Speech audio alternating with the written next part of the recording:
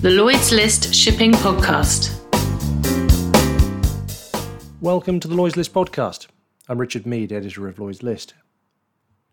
The Global Maritime Forum, the organisation behind some of the leading sustainability initiatives in the industry, including the Poseidon Principles and the Getting to Zero Coalition, is founded on the idea that progress happens when people from all parts of a system, in this case the global maritime industry, come together to discuss challenges and work together on finding new solutions.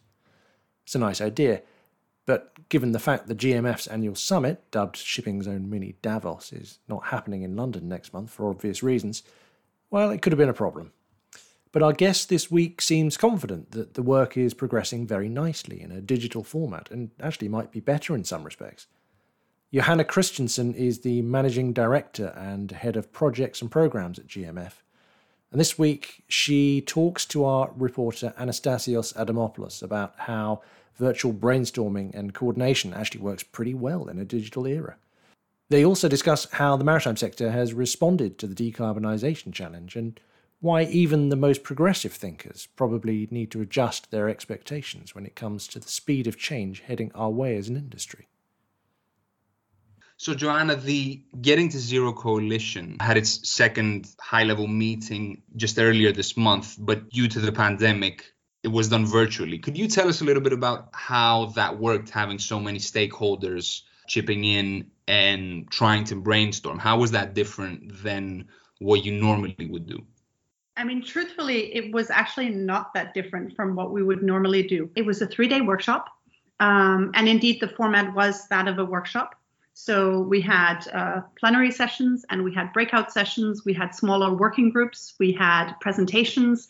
So a lot of the things that you would have found in an in-person workshop, we also had in this virtual workshop or virtual meeting. And so on many levels, of course, it wasn't that different. We were able to do lots of different breakout groups on the sort of key questions that we wanted to address during the workshop. We were able to do really excellent plenary level discussions with, I think, upwards of about 150 participants. I think was about the most that we hit at any one time during the 3 days for our opening and closing plenaries. And we were also able to do smaller group presentations and present new findings, for example, around the recently released fourth greenhouse gas study or other new research that has come to light since last time the coalition met earlier this year. Of course, when we met the last time, we managed to squeeze it in just under the radar before the entire world started locking down. It was in late February. And so it had been about 6 months.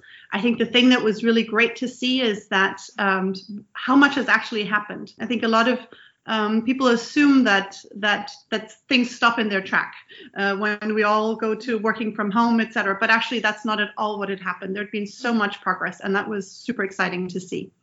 So quite different on one level, not that different on another level. I think the other thing that we found quite exciting about the virtual format is that it really was global. We had participants from all corners of the world, and maybe more so than we would have had if we had, say, convened the group in London or in Singapore or in Japan or elsewhere. We would have had a subset of the members of the coalition who could have joined, whereas here we were able to bring really pretty much everybody together. Well, it's good to know that, things worked out so well, and in some aspects even better, because, right about now in October, you would have had the annual summit of the Global Maritime Forum, of course, a founding partner of the Getting to Zero Coalition. That would have taken place in London. But, that has been pushed back to 2021. But at the same time, you are going to be holding a high-level meeting virtually. So given the significance of the GMF and everything that it does, from the Getting to Zero Coalition to the Poseidon Principles and other sustainability initiatives, can you tell us about what you're aiming to do this year with the virtual high-level meeting? In a way, the workshop that we had for the Getting to Zero Coalition earlier this month was a great test case. We were able to test a lot of different formats that work, and we were able to figure out, is it actually possible to do this in a virtual setting? And we discovered that yes, absolutely, there is so much we can do in a virtual setting. I think, though, also that we recognize that for the Getting to Zero Coalition workshop, we have stakeholders from across a range of different organizations and companies. It's at a variety of different levels, whereas, of course, our annual meeting usually brings together only the highest level of decision makers from the different stakeholders. So CEOs, chairmen, members of the board, senior government officials, etc. So our tolerance for risk is a little lower. I'll be totally frank, and so we're running a somewhat tighter ship and a little less free flowing than what we did for the Getting to Zero Coalition earlier this month. But I think there's lots that can be done virtually, and really. When for those who have participated in our previous events, our in-person events, in fact, a lot of the discussions are not that different from what you would find in other types of familiar settings, say board meetings. Board meetings continue apace even as everybody is working from home and is unable to travel. They're just done virtually as conference calls or as video calls. Likewise, the working groups at the Global Maritime Forum's annual summit, typically, we have a lot of small-sized breakout groups, and these working groups are very, very similar, in fact, to the types of discussions that you might have in a board meeting. They're a little bit more informal. They're more focused on kind of issues and long-term issues and strategy, perhaps, and sort of the more administrative aspects, etc. But there are a lot of elements that are still comparable to what boards might discuss, and so that's the element that we've taken, the learning that we've taken with us, is that so much is we can translate from an in-person context to a virtual context. And so that's really how we're also organizing the virtual high-level meeting. Some of the topics that we'll be addressing are very closely tied to what has been happening over the past 6 months with the unfolding coronavirus pandemic. So first of all, we'll be looking at sort of some of the long-term economic and geopolitical impacts. And we're really looking beyond the sort of immediate impacts, some of which we've of course seen, to what are some of the lasting effects that we might be seeing in the global economy and in the way stakeholders globally work together. We're also looking at how to build more resilient maritime logistics chains. The pandemic has really revealed a long number of weaknesses in the maritime value chain. The inability to protect seafarers, their well-being, their ability to travel, to get on and off ships, etc., to operate digitally in a world of social distancing, to avoid disruptions to the global trade flows, and especially those of essential goods, etc. So there's lots of different issues that have kind of come to the fore during the pandemic, and those are some of the issues that we'll address. And then, of course, lastly but not leastly, the global energy transition. I think we've seen some really big disruptions over the past months to the global energy landscape. Most recently, we saw yesterday a report out from BP who estimates that global demand for oil has already peaked. And what are the key drivers behind this transition? What will it mean for the maritime sector? What do new energy pathways look like for maritime sector, and how might the pandemic speed up that transition?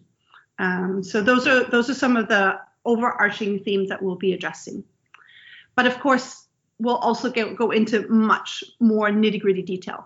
And so some of the topics that we'll be discussing during the virtual high-level meeting are at a much more detailed level. And for example, on the global energy transition and all the elements that relate to shipping's decarbonization, there's a big overlap between the work that we're doing with the Getting to Zero Coalition and then, of course, the discussions and the topics that we expect to have during the virtual high-level meeting.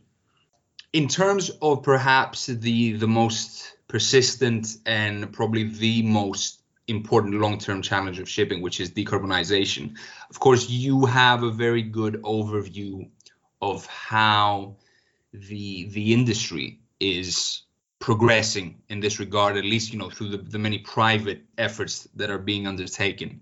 And when the Getting to Zero Coalition met virtually earlier this month, one of the very interesting conclusions was this statement of intent almost towards regulators, which said that these group of companies that are participating, that represent some of the biggest in the world, not just in shipping but in other sectors, is prepared effectively to move forward and sort of surpass the pace at which regulators are going on this issue. So I'm wondering, from your perspective, obviously we have had delays in the IMO meetings. We're going to have one major environmental committee meeting this year.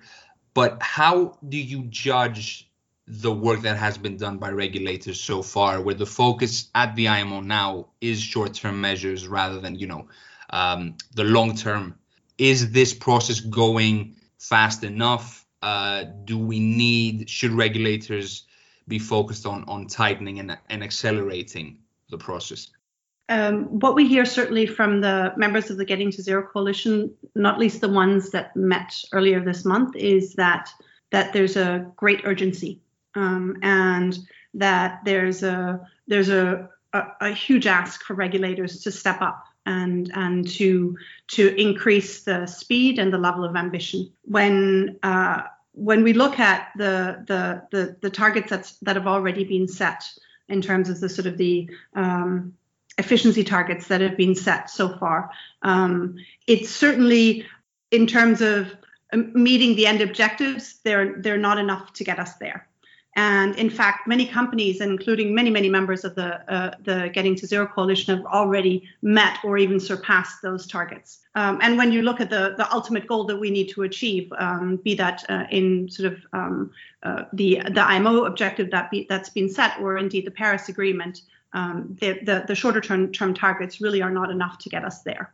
And so one could certainly argue for a greater stringency of those targets. And one could also argue for a greater speed of action. I think, though, that being said, in shipping, there is, a lot of the focus is, of course, on what happens at the IMO, and rightfully so. But I think it serves us well to think a little bit about what's actually required to decarbonize shipping. And I think one of the things that we often revert to is when we launched the Getting to Zero Coalition at the UN a year ago, Jacques van der Maren, the CEO of the Port of Antwerp, said, well, shipping's decarbonization, it starts on land.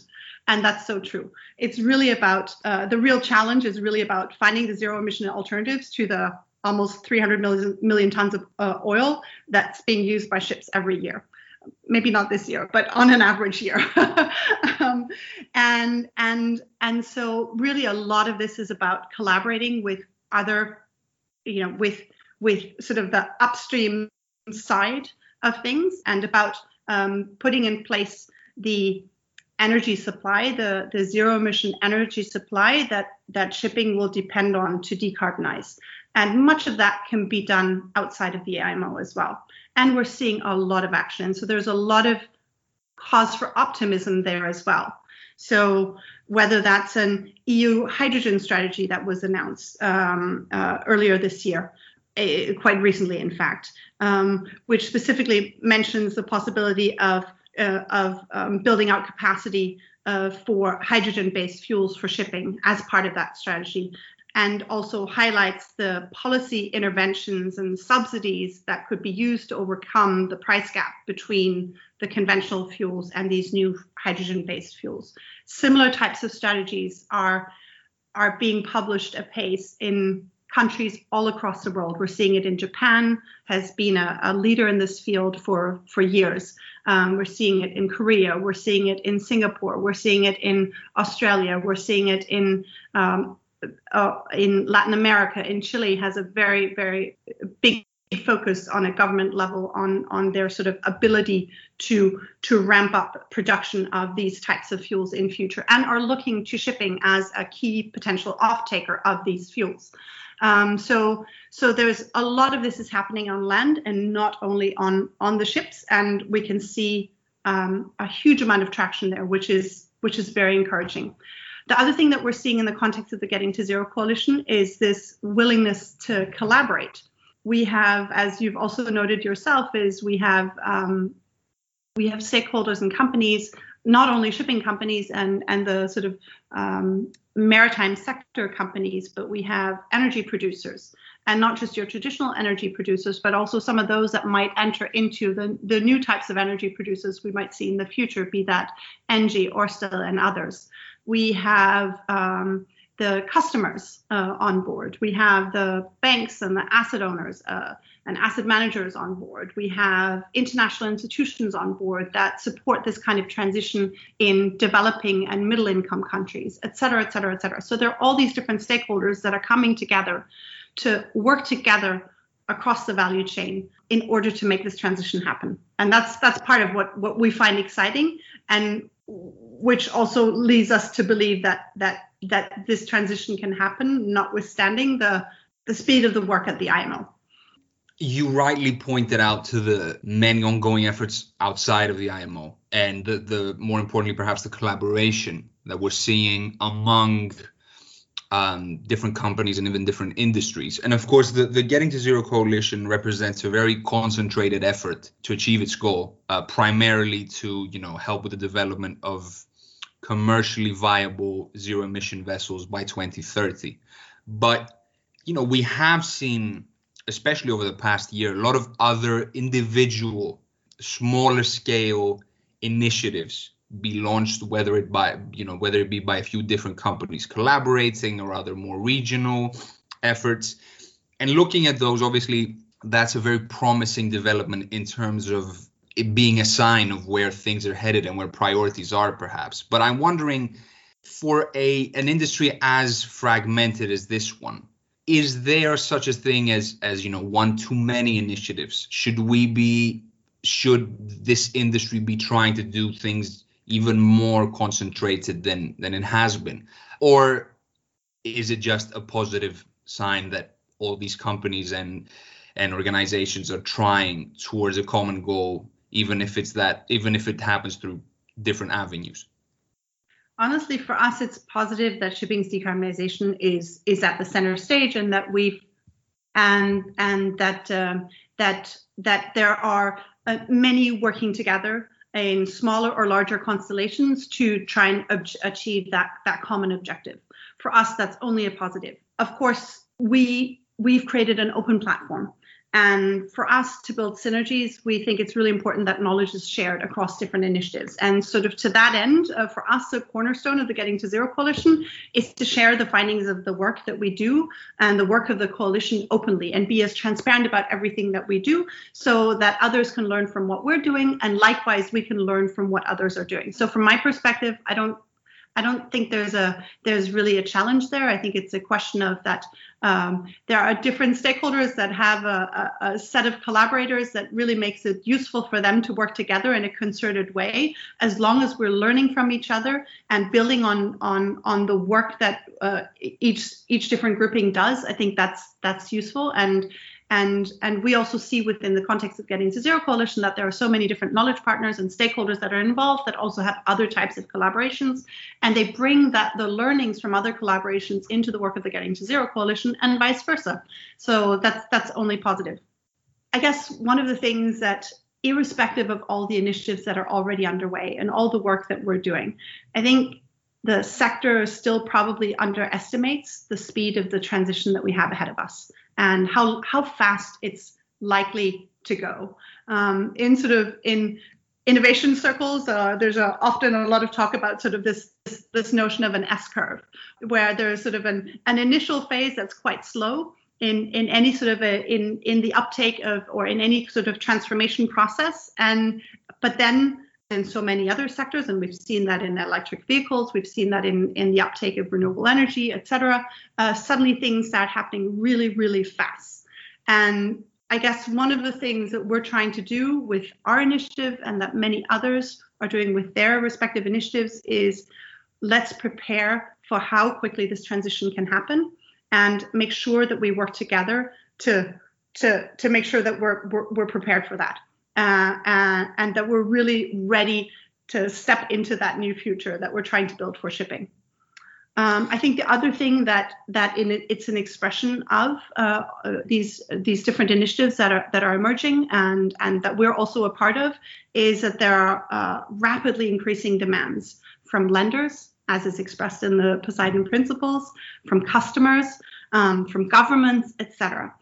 Pressure will only mount on shipping over the coming years, and honestly, it's in the interest of everybody in the sector to be aware of that mounting pressure and to meet it with open eyes and to welcome that kind of pressure, because it's an impetus for transformation, and that's really what's required in this sector. So, well, on that note, I think we will leave it here. Joanna, thank you very much for your time, and we look forward to seeing what the GMF will accomplish next month. Thank you so much. Appreciate it.